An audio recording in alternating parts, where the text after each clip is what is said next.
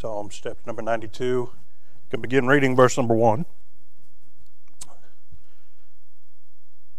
The psalmist writes, it is a good thing to give thanks unto the Lord and to sing praises unto thy name, O Most High, and to show forth thy loving kindness in the morning and thy faithfulness every night, upon an instrument of 10 strings, and upon the psaltery, upon the harp, with a solemn sound. For thou, Lord, hast made me glad through thy work.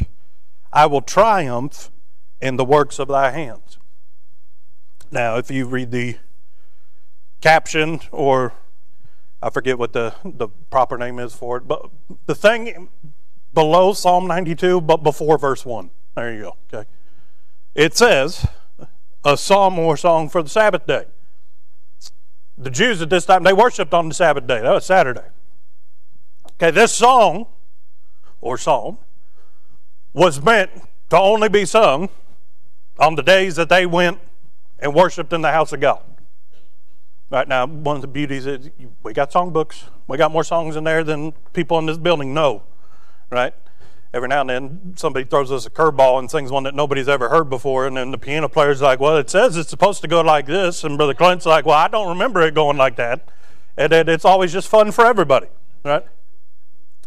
But this psalm, right, we've got songbooks. You can hum Amazing Grace to yourself whenever you want to. Right? But this psalm, keep in mind the priest at the time, or King David, or whoever it was that wrote this psalm, right, this was a psalm meant to be sung at the house of God. This was a song that was put to music that the priest would play the music for. In other words, the best instrument players that the kingdom had would learn how to play this song. Okay, the best singers at the time that they had would learn this song. And it was designated to be sung only at the house of God on the Sabbath day. Right, this was a song that they would sing not for people. They sang this song for God. This wasn't a psalm to make you feel better. This was a psalm that they preserved and reserved only for God to hear on the days that God rested, the Sabbath day, as a song of worship and praise unto God. Right? There are songs that you could sing, and it's supposed, it might pick you up, might put a little pep in your step. That might remind you of what God's done for you. This song was to show God how much they appreciated what God had already done. This wasn't a song that was, how can I say this? This wasn't a song to be sung. This was a song to be performed unto God. This wasn't something that you just sing around your house. No, you put on your best clothes when you sang this song. Right? You made sure that all the stray phrase of, string and yarn and everything, you inspected your outfit before you went into the house of God and sang this song. Because not everybody can go into the house of God. Only the priest. Right? There are certain people that, in this dispensation, that go their entire lives without seeing the most holy of holies. Because only the high priest could go in there, and only once a year. Right? There are certain people that would step into the outer court of the temple, but they'd never be able to ascend those steps and enter into the actual house of God. Some would go in just to put showbread down on the table. Some would go in just to light the incense, or to make sure that the lantern or the lamp, which nowadays they call menorah, was lit and that the flame did not go out. This song was a duty. Right? You had to perform it a certain way, because it wasn't being performed unto man, it was being performed unto God. Right? Now that's the same mindset, by the way, that we should have when we get up and we sing songs in church today. The song's not to make me feel better. No, this is a representation of how I feel towards God. This is an outward manifestation of what's going on deep down in here. But this song, you couldn't just start singing it on Monday, or even in that time, you couldn't sing it on Sundays. No, this was a song that was reserved for the Lord's Day. This was a song that was reserved for the day that people were supposed to go back and give their best unto God. You know why people didn't work on the Sabbath day? One, out of honor that God created everything in 6 days and rested on the Sabbath, but also because that was the day that they were to give back to God. Sunday through Friday in their calendar, it was all about heaping unto themselves what they could. They'd go out and they would work as hard as they could, make sure that they'd have a harvest. But see, on Saturday, it's not about what I get, it's about giving unto God. Now, we celebrate on Sundays because that's the day Jesus got up out of the grave. You know what Sunday's supposed to still represent? Monday through Saturday's the time that God gives unto me. Sunday, that's His time. That's His day. I don't call the shots on Sunday. I don't call the shots any day of the week. Right? But Sundays isn't my day. It's not a day where I decide what I get to. No. Sunday is the Lord's day. Right? Well, with that mindset, they wrote this psalm just for the Lord's day. This was a song to be sung the best that they could with the best instruments that they had. Look at verse number 3. Upon an instrument of 10 strings. Okay, you know what that is now? Well, it could have been a harp. Okay, 10-string harp, really big one. Okay, like a bass only without 4 strings. It had 10. Okay, could also be on an instrument of 10 strings like a guitar. Okay, or a lute would have been closer to it. But it's got 10 strings. How many fingers y'all got? Yeah. But that's just to pluck it. How do you keep it in tune? Right? How do you change the pitch of each string? You got to be talented to play something that's got as many strings as you got fingers. Okay, you want to know the thing that makes a piano difficult? It's got 88 keys and you only got 10 fingers. Now, you want to know what makes a guitar hard to play? Well, I've got 5 fingers and there's 6 strings, and then I got 6 strings over here that I've got to fret. If you're good, you can use 12 of them. Okay, anything above the double dot, you got to be Eddie Van Halen in order to use them things. Right? But the thing that makes instruments hard to play is that it takes a little bit of practice, a little bit of coordination. Right? You may be able to get up and pick out hot cross buns on a piano. Okay? Might be able to play chopsticks, right? Like that Tom Hanks movie where he plays it on the big piano with his feet. Well, you might be able to do that, but we're talking about playing a song unto God on the Lord's day. They would practice from Sunday to Friday with nobody listening, just to make sure that they could play it as good as they could when it came to the Lord's day. That's as an instrument, 10-string, psaltery. Right? Upon the harp with a solemn sound. Right? You weren't hitting any high notes to impress the people that were listening. No, you were playing the melody that had been put out by the chief musician, and you were playing it with a solemn sound. Now, solemn doesn't mean that it's dreary, but solemn means that it's not about flourishes. It's not about impressing the people that are listening to it with how good you can play your instrument. No, you're playing the notes that you're supposed to play because that's what you believe God wants to hear. A solemn sound. Not dreary, not draggy. It's not funeral music. But you're not doing it. I mean, this is a happy psalm. This is a psalm of praise. That don't go too well with the beat that, Eeyore would have liked. But notice he says it's all stringed instruments. There's no drums. There's no cymbals. This is a solemn. This isn't about making a loud noise. It's about making the right noise. Okay, we're going somewhere with all this. Just stick with me. But we get back to verse number 1. He says, it is a good thing to give thanks unto the Lord.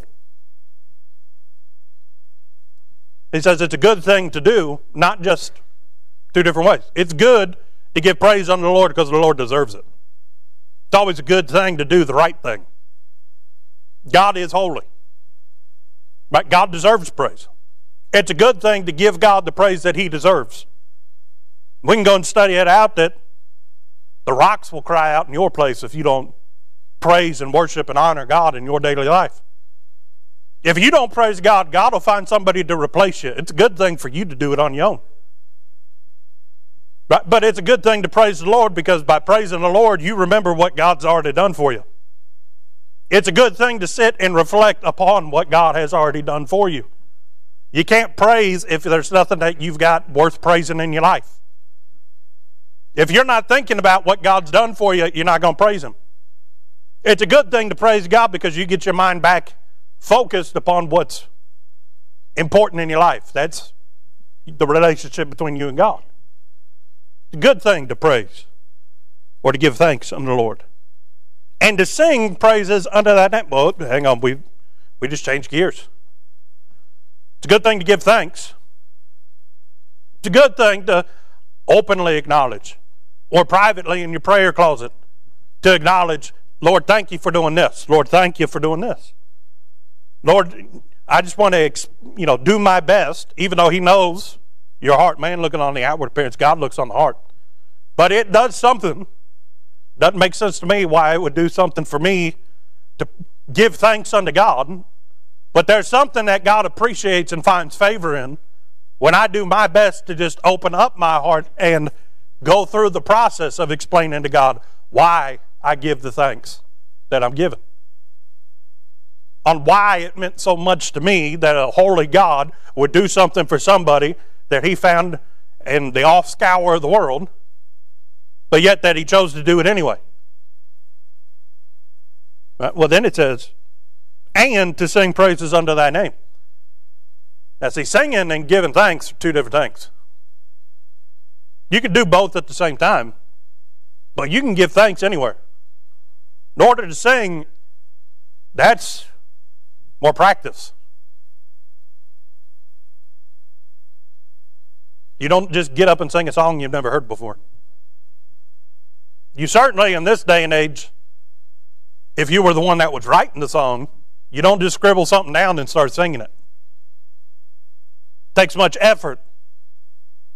It takes not just the effort of learning it, then you've got to make sure that every time you sing it, it sounds the way that it was supposed to sound.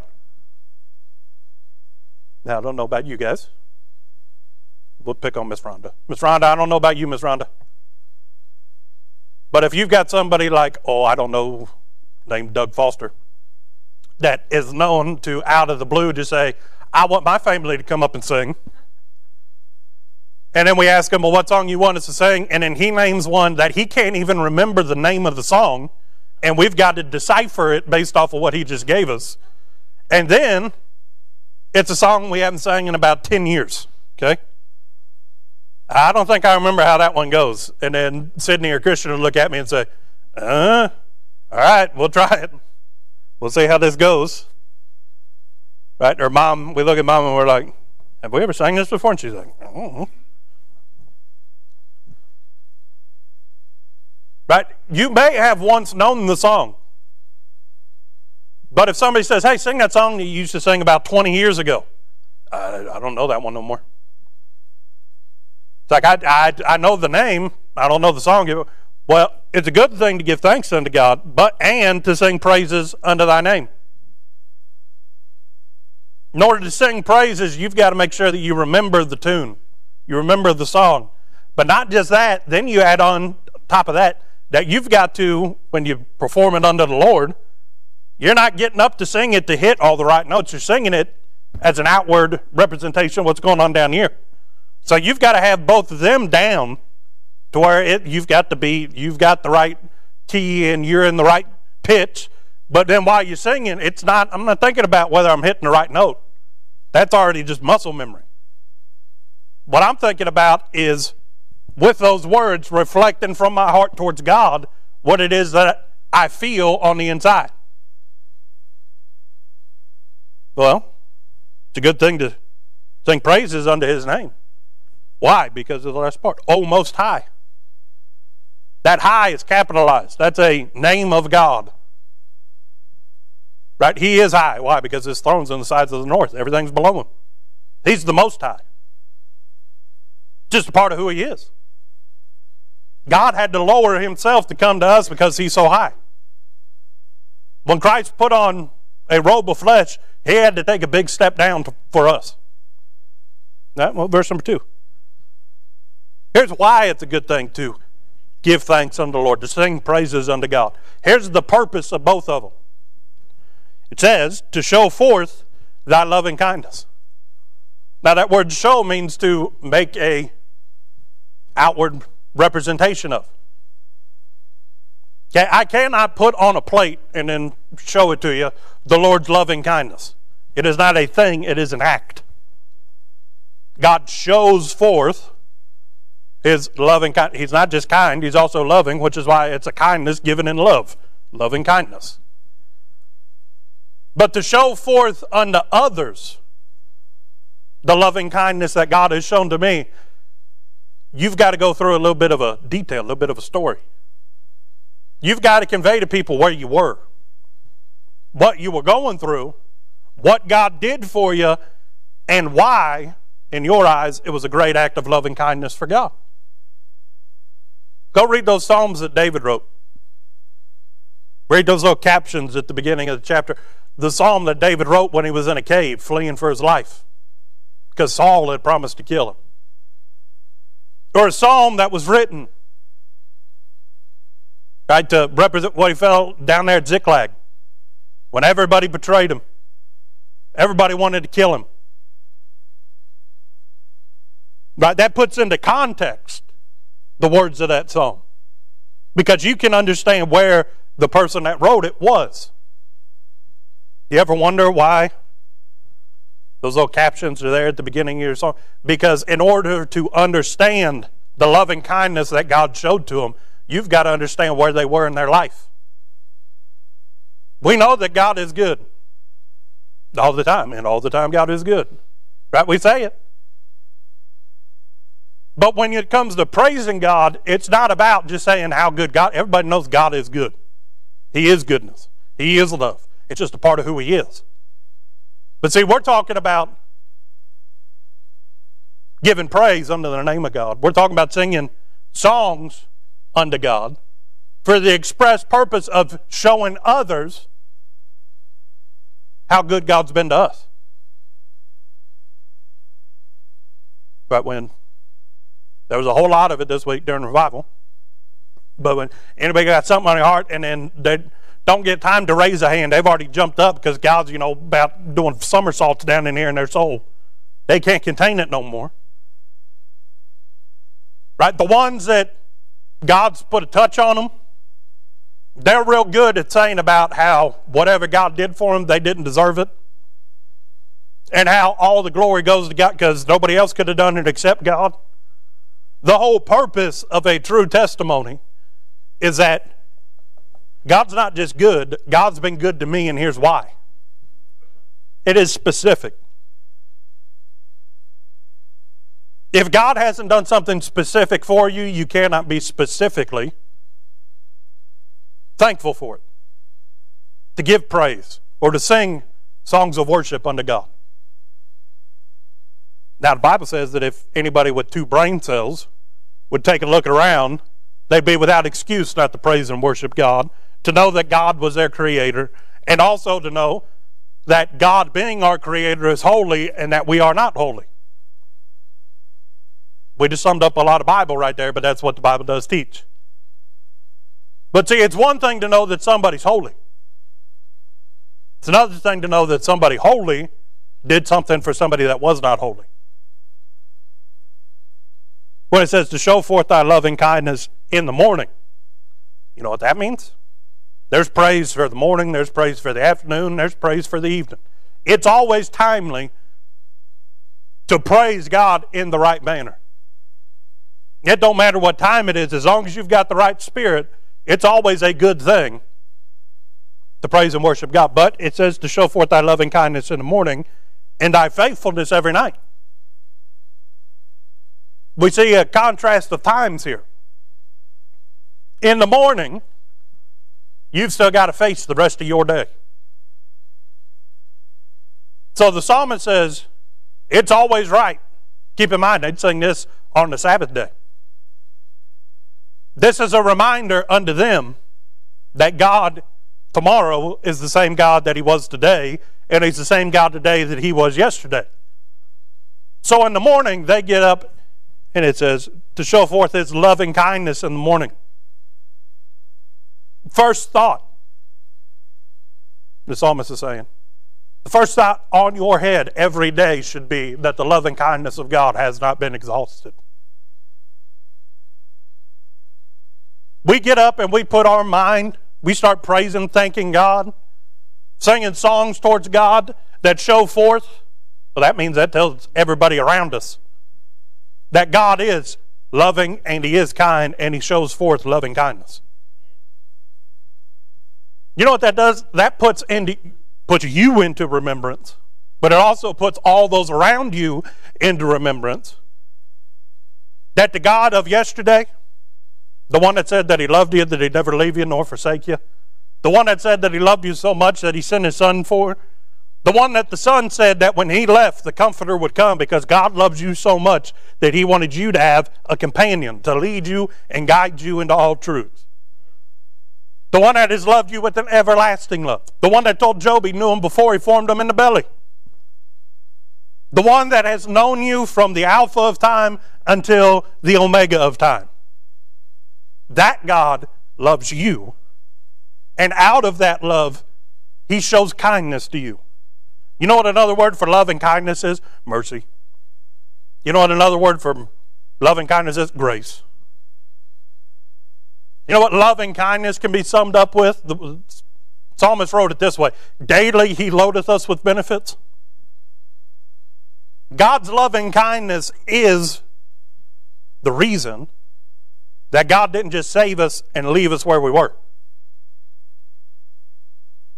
God loved you, that's why He wanted to save you. But because He loved you enough to save you, He also loved you enough to change you and to make you into something new. And then He promised to meet all your needs because He, being your Father, would not see you in want. But then He also gives us that verse that says that if you seek ye first the kingdom of heaven, all these things will be added unto you. We got more than we need. We got more than we could even want. In fact, if we want something that we don't have, that's just the flesh rearing its head up. I believe I could show you Bible on that. That's just the flesh wanting more. But if we sit down and we think about the loving kindness of God, we're without excuse to say, Lord, You've already given me more than I could ever want, could ever deserve. He says, in the morning we talk about the loving kindness of God. Because if we think back about all them times when it got real bad, and out of the loving kindness of God, He made a way, or He provided what it was that we needed. Or even though we didn't deserve it, even though we didn't need it, God just gave some handfuls of purpose our direction because He just wanted to be good to us. If you start off the day thinking about God's loving kindness throughout the day, you're going to be reminded that no matter what comes your way, God's always been good before. He says we start off the day talking about God's loving kindness because if we remember in the morning that God has shown forth too much loving kindness for us to be anything but certain that He loves us, that He wants the best for us. God couldn't have treated me the way that He did yesterday if He didn't want the best in my life. Even on the days that God chastises me, He does it out of loving kindness because He wants the best for me. He wants to see me be what I can be in His Son. He doesn't want the flesh getting in the way. He wants the Spirit to be able to enter into that perfect law of liberty, to grow and transform into that new creature that He started on the day that He saved me. Even chastisement's done out of love. Correction is given in kindness. Why? Because He loves us. He says, start off the day remembering how good God's been to you through loving kindness. Praise forth His loving kindness. And you know what's going to be on your mind throughout the rest of the day? Regardless of what comes my way, God's loving kindness is bigger than whatever I'm about ready to face. If it enters my life, it's because God has ordained it. He's allowed it to happen.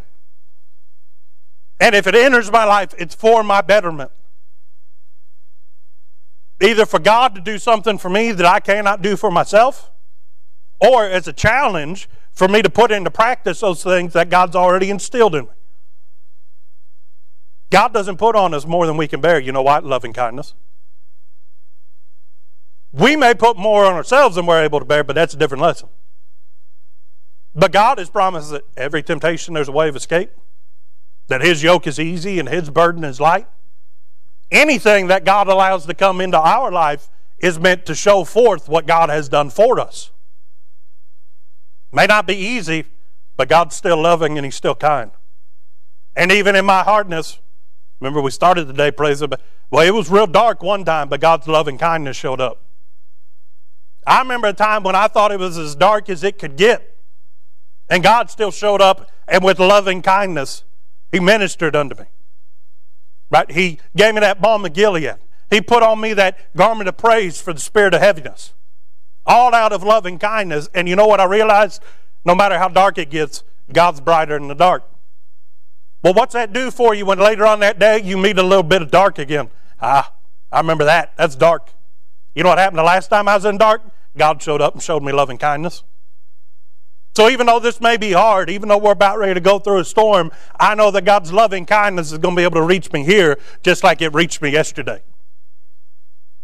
He says we praise Him for His loving kindness in the morning to remind us that for the rest of the day, God's still loving and God's still kind. We praise Him because He deserves it. But if you just go about talking about how good God is in the morning, regardless of what you face the rest of that day, you remember that God's still going to be able to be good through all of that. The praise is for God. It's not for us. But by praising Him, we get our mind thinking back, because again, you got to praise Him from here. Can't praise Him from here or praise Him from here. Those are just words. That's just memory things that you've, memorized before, which is a good thing to do. Because that means that these words reflect what you feel down on the inside, but you still got to praise Him, still got to worship Him, still got to sing to Him from your heart. So when you get to in the morning praising God, singing songs about God, but in your heart you're remembering how you felt. You were so down, you were so low, but yet God's loving kindness came in and just, as the psalmist said, His children shall mount up on wings as eagles.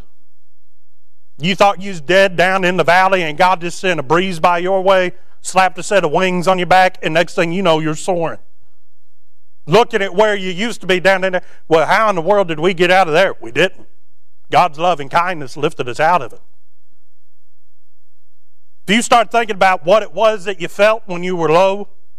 And then you remember what it felt like when God came by your way and that loving kindness just started to be shown in your direction? God always loves you and God's always kind, but every now and then He just dumps it out on you. And if you remember what that feels like, start worshiping and praising God, then the next time you encounter low, you're going to remember God's got loving kindness brighter than this darkness. God's got loving kindness stronger than whatever it is that I'm facing. God's got loving kindness that goes beyond what I can even ask or think. And if I have to go through this darkness to experience more of God's loving kindness is worth it. I won't quit on Him. I won't back down. Why? Because He's the Most High. I'd rather be close to the Most High than anything down here in the world. The Bible says that the world's His footstool. Everything down here on earth, it's under God's feet. I'd rather be sticking with the high stuff. Everything on earth, right, is a blacktop to God. It's just His footstool. Right, when was the last time you thought about, oh man, this blacktop is so valuable? No, it's just asphalt. Right, it's rock and tar mixed together. And it's so good that every now and then you're going to have it resealed. Because no matter how good the blacktop is, it's not permanent. Right? Well, you know what God's loving kindness is? It's higher. Because it comes from the Most High. You start praising God's loving kindness in the morning, your aspirations are set far above this earth. It puts your spiritual goals, it puts your mindset where? In heavenly places. And where your heart is, that's where your treasure will be. If you start thinking about the things that are lower, all of the things that are important to you are going to be laid up in this world. That means when darkness comes, you're looking to those things to give you loving kindness. You're going to go bankrupt waiting on things to make you happy. Right? Well, also it says, and thy faithfulness every night. Every morning you wake up talking about the loving kindness of God. You know what you're saying? Because God was faithful yesterday, God's going to be faithful today. And you know what you say at the end of the day? I knew God was going to be faithful, but because He's God, He was more faithful than I thought He was going to be. We say that we know that God's faithful, but in truth, we don't know how faithful God is until God shows up and shows us that He's faithful in more situations. Until we show up and we experience something that we haven't experienced before, but guess what? God's still there. We know that God is faithful, but every now and then, we don't think that God can be faithful where we're at. He was there yesterday, but I've never been here before. But just talk about His loving kindness in the morning, and you're going to find out, well, yesterday I went someplace that I'd never been before. God was still there. David said it this way, I can ascend up into heaven. I can find my soul in hell. Yet, God's still there. You know what he's saying? God's always faithful. It don't matter where I go, God's promised that He's going to be with me, which means even if I go into hell, God's still going to be there with me. Because He promised to be. He was talking about the grave, by the way. Old Testament, hell, Sheol in Hebrew. He says, it don't matter where I go. God's promised to be there. Well, it's one thing to say that. It's another thing to remember that I went someplace today that I didn't go before. And let me tell you, God's faithfulness, it didn't run out when I hit there. Even if I faced the same thing over and over again, God didn't let me face it on my own. No, He was still faithful to be there with me. Because I know that the arm of flesh will fail me. I know that if I think I stand, I need to take heed lest I fall. I'm very needy, but God was still very faithful today. See, in the morning you're praising Him for what He did yesterday and how by faith you believe He's going to do it again today. But in the evening, you're thanking God for doing the thing that by faith you believed He was going to do. Did God not say that, come unto me and I will no wise cast ye out? Did He not say to cast all our cares upon Him because He careth for us? Did He not say that, well, Apostle Paul wrote, don't have that. Hebrews says, okay, that Jesus was made our high priest after the order of Melchizedek. Okay, could be the Apostle Paul, couldn't be the Apostle Paul. Anyway, God said, Jesus, our faithful high priest, seated at the right hand of the Father. There's so much that God does for you every second of every day that you don't even understand, that it's important to take note when He shows up and proves to you how faithful He is. Even if it's the same faithfulness that He gave you. How many of us can't be relied upon to do the exact same thing tomorrow that we did today? Right? I'm frail. I could get sick. May not be able to do it for you tomorrow. Right? I may just be sorry and decide I don't want to do it tomorrow. It may be that I go to do it, but because something happens, I can't finish it. Maybe that the project was a little bit more than I thought I was taking a bite out of, and it was more than I could chew. We got to come back and finish it the day after. But if God said He was going to do it, He's going to do it the exact same way tomorrow that He did it today. God's faithfulness is not man's faithfulness. Man thinks of faithfulness as, who you are as a person. Right? If that person's faithful, it means that they're the same. They got the same spirit. They always sit in the same spot. They always give the same amount of money. Right? That's not faithfulness according to God. Faithfulness is not based off of who you are, although God is God, which means He's altogether lovely. God's faithfulness is dependent upon results every time. Regardless of what you face, you know what the result is when God steps in? Satisfied. He's more than enough. You know what God's faithfulness is measured in? Every time. Doesn't matter what situation, doesn't matter where it was, doesn't matter when it was, doesn't matter how many times He's had to do it. Every time He shows up, it's the exact same result. Satisfied. Taken care of. Nothing left wanting. Doesn't matter what God had to do, He left the situation the exact same. He's always been enough. Our definition of faithfulness, well, they may have showed up and given it just as much effort as they did yesterday, but they weren't able to finish the job. But that person's still faithful. I believe they're going to come back tomorrow. Well, I believe God's going to come back tomorrow because he's already in tomorrow. God can't leave a place that he's already at. Okay, but faithfulness according to man is, I believe they'll be back tomorrow. God's going to be there tomorrow. But God's faithfulness is that tomorrow he's going to leave you just as satisfied as he did today. God has never delivered anything less than satisfaction. That means he kept you where you needed to be, or he moved you to where you needed to be. There's a whole bunch of different things that God does, but at the end of the day, God's faithfulness is that God always does things well. His ways are above our ways. I can't understand how he does it, but God's faithfulness means that I may not get the same result every day. I may not lay my head down to sleep in the same place that I woke up that day. I may not face the same problems that I did throughout the day, and God may not answer the same problem that I had yesterday the same way that he did yesterday. But God's faithfulness is that however God chooses to do it, it's always perfect. I'm satisfied. I may not understand all that goes into what God has to do in order to meet my needs every day. Or when I call on him, how he chooses to respond. How he chooses to intervene on my behalf. I don't need to understand. All I need to know is that when God does it, it's just right. I'm satisfied. You know what satisfied means is? No complaints. I'm not missing anything. Nothing was done outside of, what I thought was going to be acceptable. No, because God does it according to God's standards, which are always more than enough for me.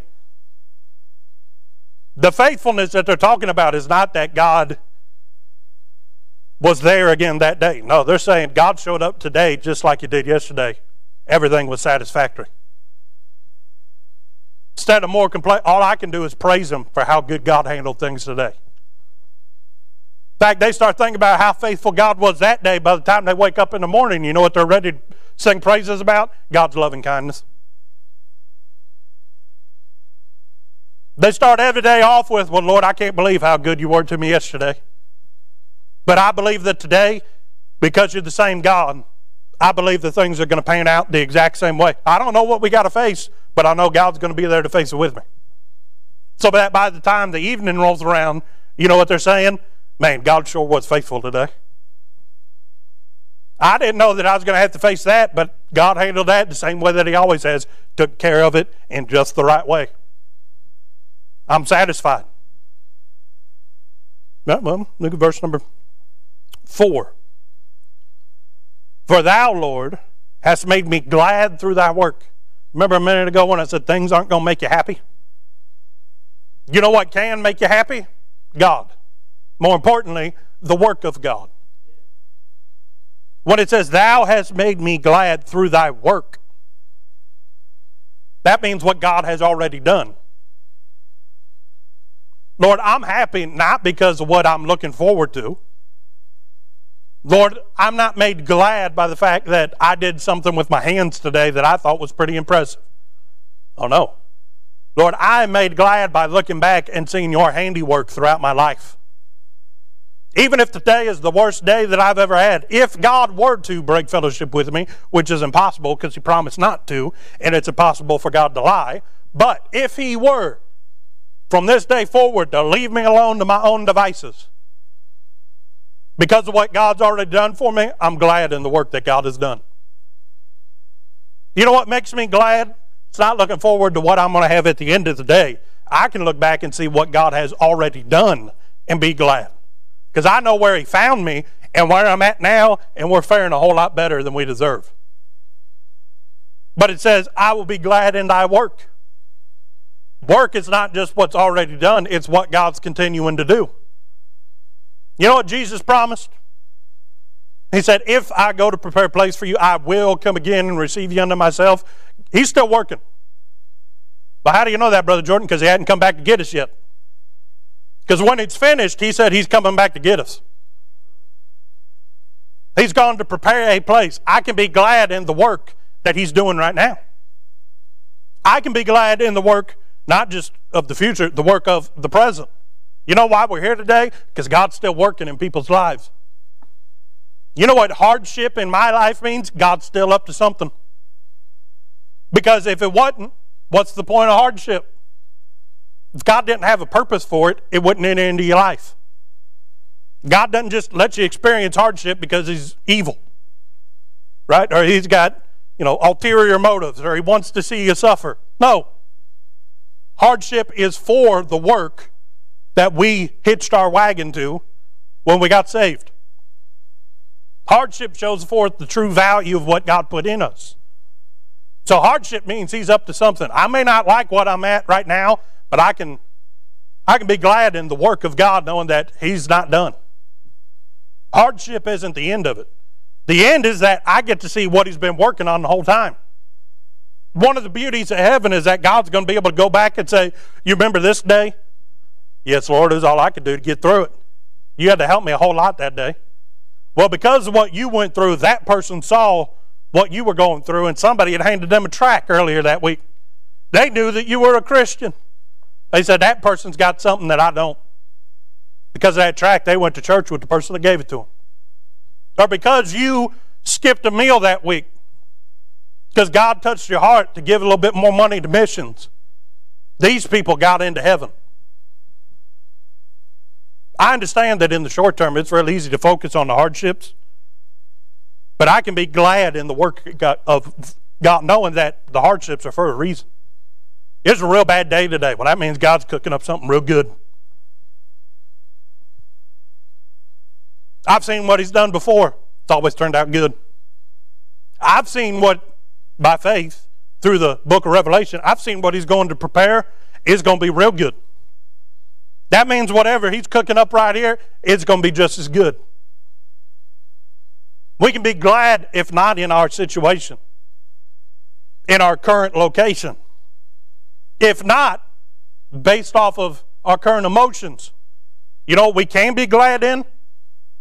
That God's always working, and the work of God always comes out the way that God intended it to. God did real good yesterday. He did real good the day before that. The work that God has always done has always been good. The work of yesterday was to lay the foundation for me to continue to go on today. The work of today is to make sure that others can go on tomorrow. The work of God is something that you can be glad in, even if your life's, in your eyes, falling apart. Knowing that the God that has done the works that he's done in the past still has you in his hand. You can take solace in the fact that God's still working in your life too. Even when the work is painful to us, I know that in the long term, it's going to be something to be glad over. But then he says also, I will triumph in the works of thy hands. Glad is an emotion. When you feel bad, there are some things that can make you feel glad. But triumph is a state of living. Y'all ever hear anybody teach on victorious Christian living? Right? Symbolically, through the Old Testament, that's when the Israelites left the wilderness and entered into Canaan land. They were living in the place that God had promised for them to live in, and they had finally received what it was that God promised to Abraham all them generations ago. And they were God's chosen people in God's chosen place. And as a result of it, God blessed them greatly. That's a sign of victorious Christian living. But triumph, by definition, means you overcome. You have conquered. Triumph means that what was set before you, God has put underneath of you, below your feet. But what's it say that we triumph in? The works of thy hands. The works of the hand of God. When you start to think about how glad you are for what God has worked in the past, you know what will cause you to triumph every day? Not what you can do. Not based off of what your hands are capable of holding on to or laboring in or building. Oh no, we shall triumph in the works of the hand of God. Why? Because we start praising Him in the morning. We start thinking about the works that God's done before, what He did yesterday, what we believe He's going to do today. It doesn't matter what comes into your life.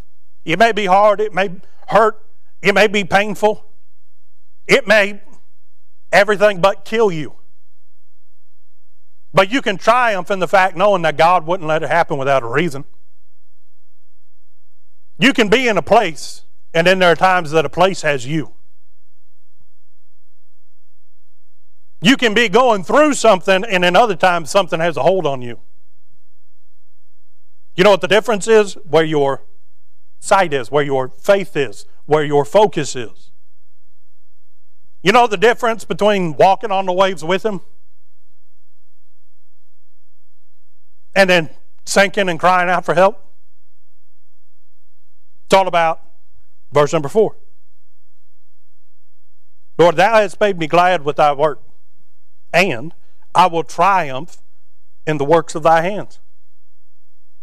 Lord, I can conquer what's going on in my life today, not because I'm strong enough to, but because of what You did yesterday.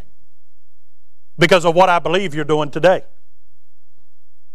Lord, I can't triumph on my own account, but I know that with the blood of Jesus, I've been bought, and I'm in His hand, His hand's in the Father's hand. Whatever's come into my life today has gone through God's seal of approval twice in order to get to me. And you know what that means? God's got a purpose for it. God's purpose is never to bring detriment to me. It's to make me better, to improve me. So, Lord, I can triumph in the fact that today's pain is for a reason. It's to make me more like Christ.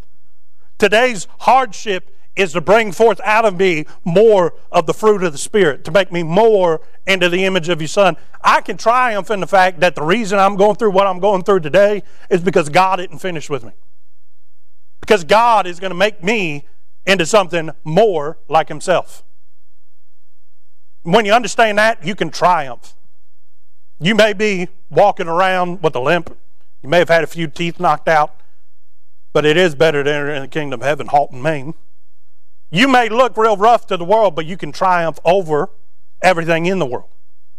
Because you're not looking at what's going on in you. You're looking at it from God's perspective.